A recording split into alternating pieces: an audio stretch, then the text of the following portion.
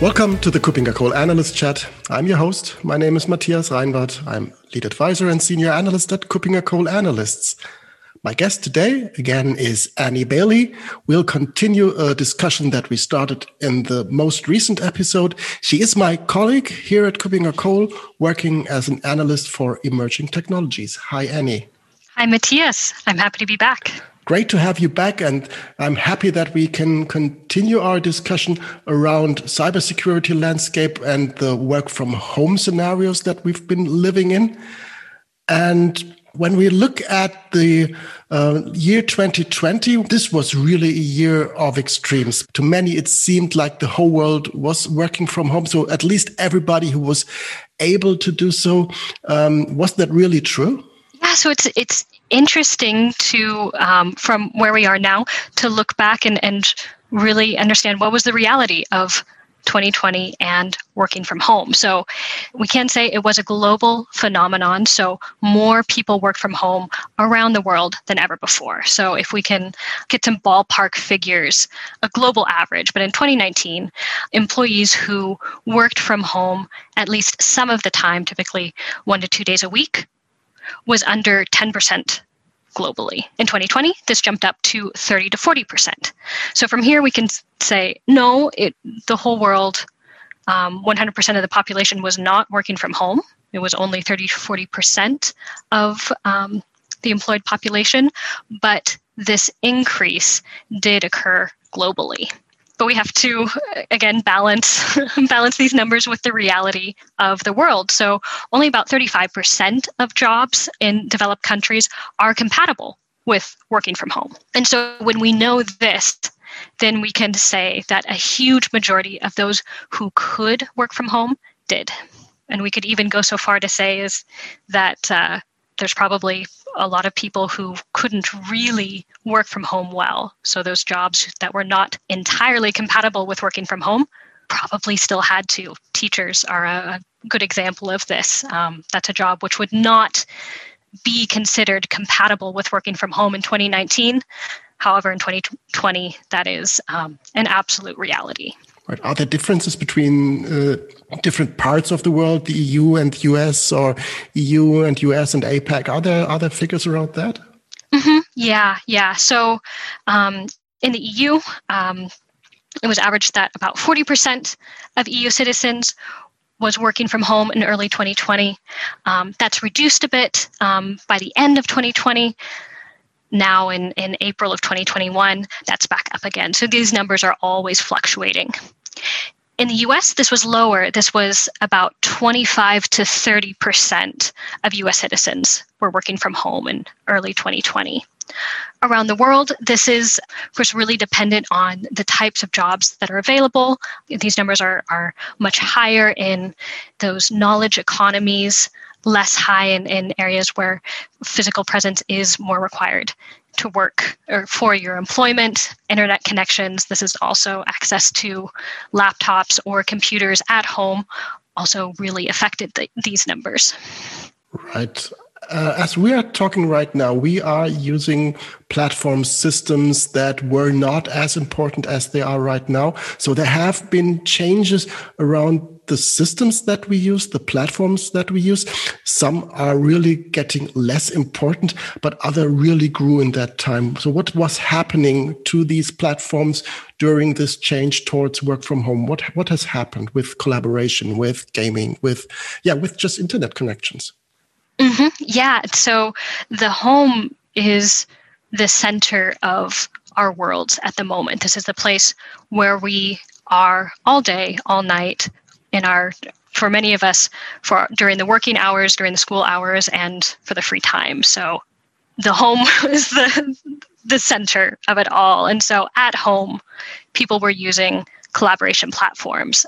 So things like Microsoft Teams, Zoom, WebEx all grew at incredible levels.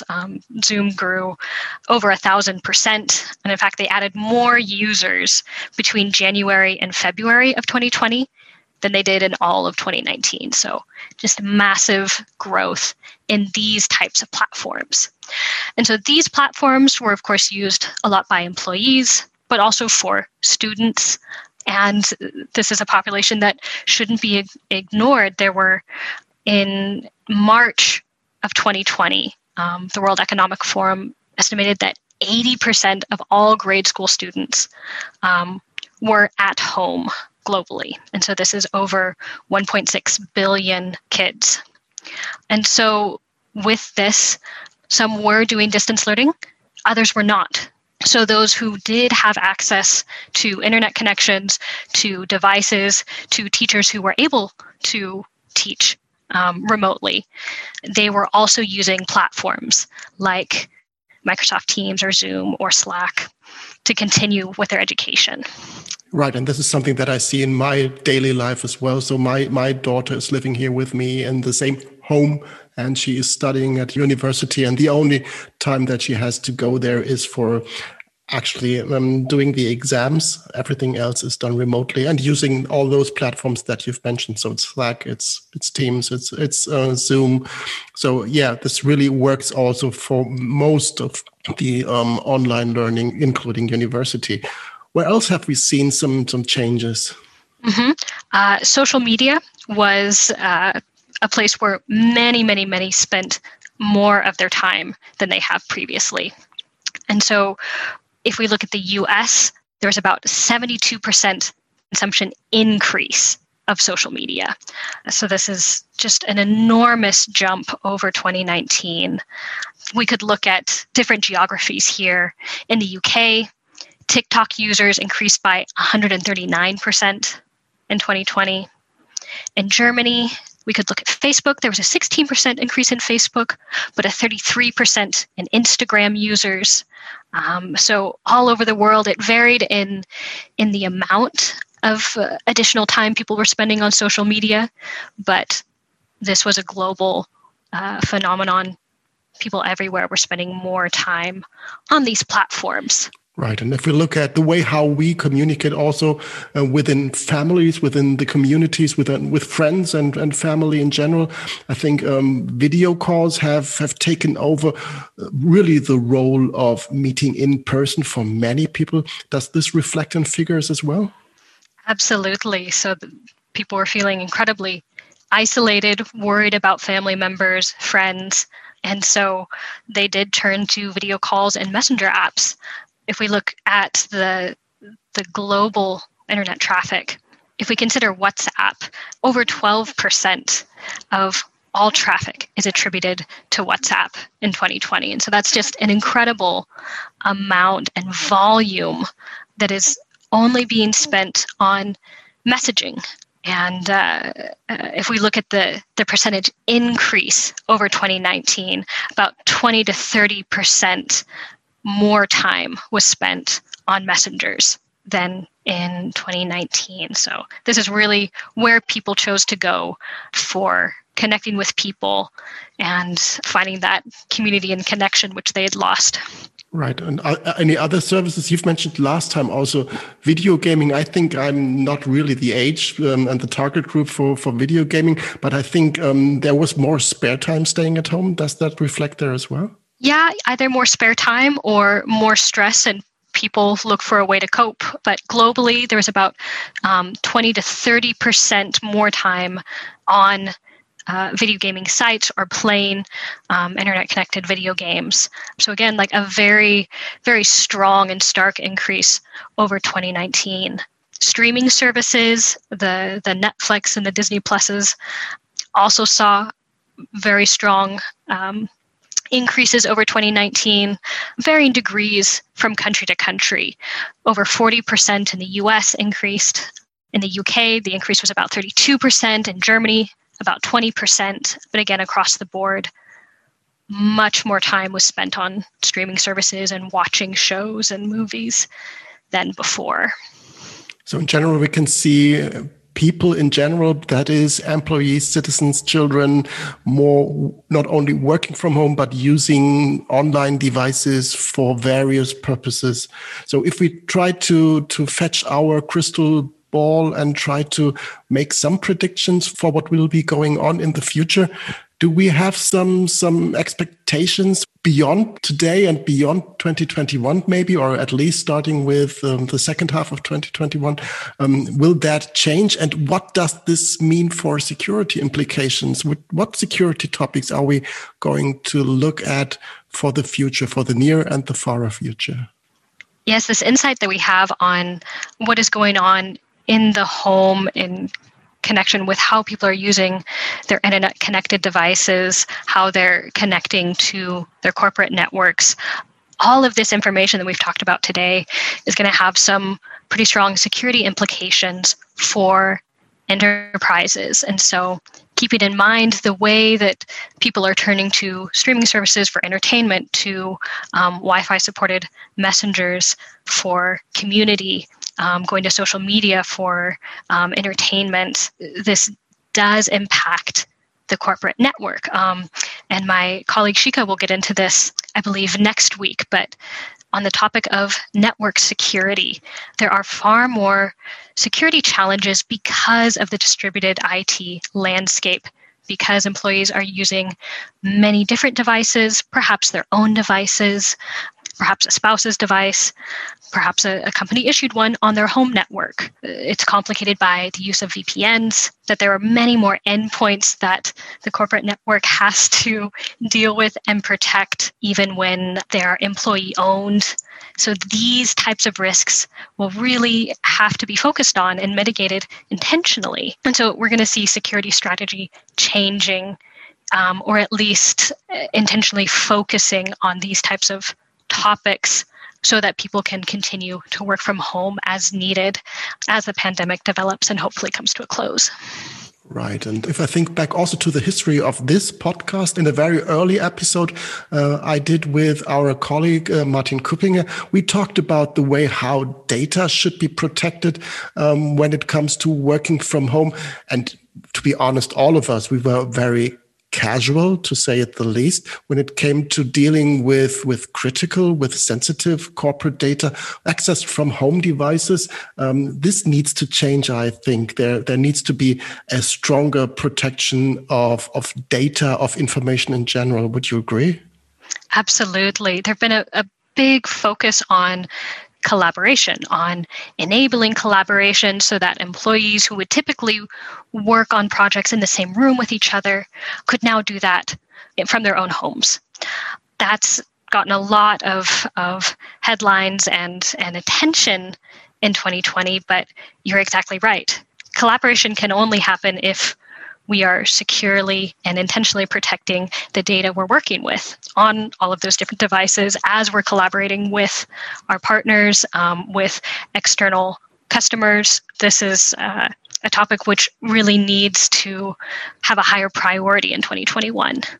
Right. And we've talked about the percentage of people who are able of working from home and who can really do that. And obviously, office people, IT people are in the situation that they can do this. And this includes the administrators. So those who have access to the critical, to the sensitive systems, to critical and sensitive and privileged accounts. So privileged users will also still be the ones who are working from home. So there should be some scrutiny applied here as well to protect them from doing something wrong or inappropriate manner. So privileged access management is also a topic for work from home, right?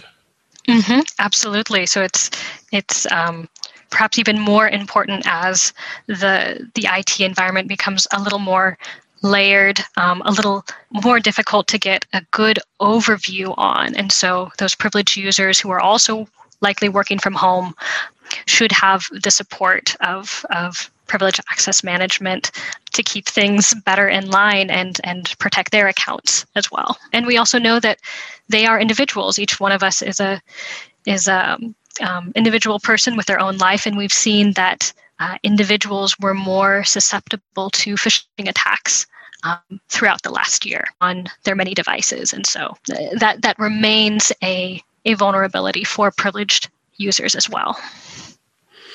Right. A topic that I did not consider to be as important in the beginning of the pandemic is something that really changed also in my perception. And that is resulting from the fact that we as KuppingerCole, we are growing. We are employing new staff. We have new people on board. Shika, who will join me next week for the next episode of this podcast, started working with us in the beginning of this year. So how can we identify that the person who claims who he or she is really is who she claims or he claims to be? So we're talking about identity verification again, right? Mm-hmm.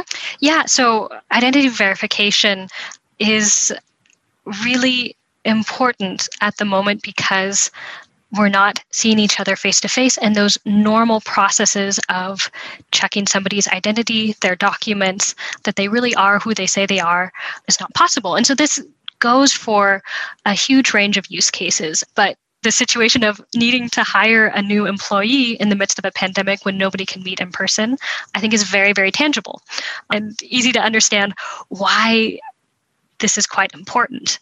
So being able to determine that a person's identity documents are valid, that they haven't been falsified, that they're in fact held by the owner, by the person that those documents describe, and being able to do that from a safe distance, or in our case for KuppingerCole, where we have analysts all over the world, being able to do that across borders and across oceans becomes very, very helpful and increases the security and the trustability, rather, of those relationships. Right. And I think that this will not change completely back to what we consider to be normal before the pandemic. So the results and the lessons learned that we have right now will continue to be valid and will be expanded and extended over time. So that will not go back to the status quo ante. So we will be in this post-pandemic world as well in the future.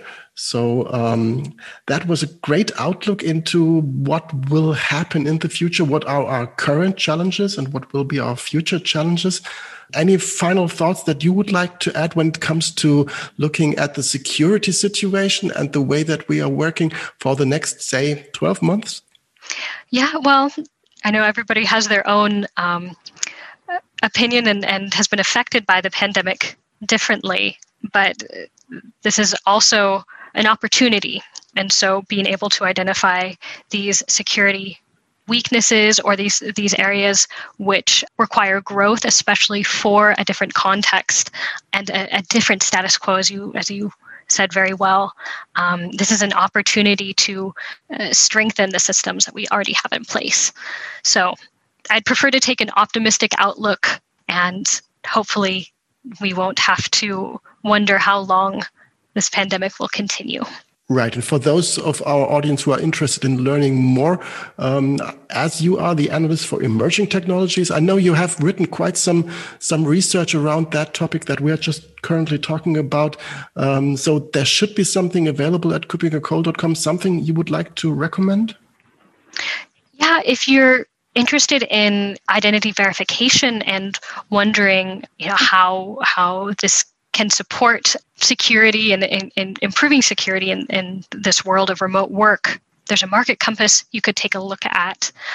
In the future, I'll be publishing a report on secure data protection for collaboration. So these topics will be up and coming. And there's a series on emerging technologies and how these different types of technologies, blockchain, AI, IoT, digital identity, support digital transformation.